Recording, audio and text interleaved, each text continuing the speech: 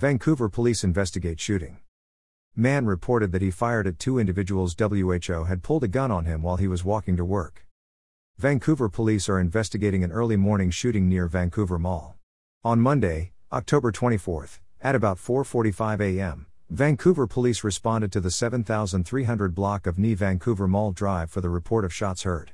As police were arriving, a male called 911 to report that he had shot at two individuals who had pulled a gun on him while he was walking to work. When officers arrived, they located a 15-year-old male with a gunshot wound to the leg. Officers located the male who reported the shooting and detained him for questioning. Multiple vehicles in the area sustained damage from gunfire, however no additional injuries have been reported.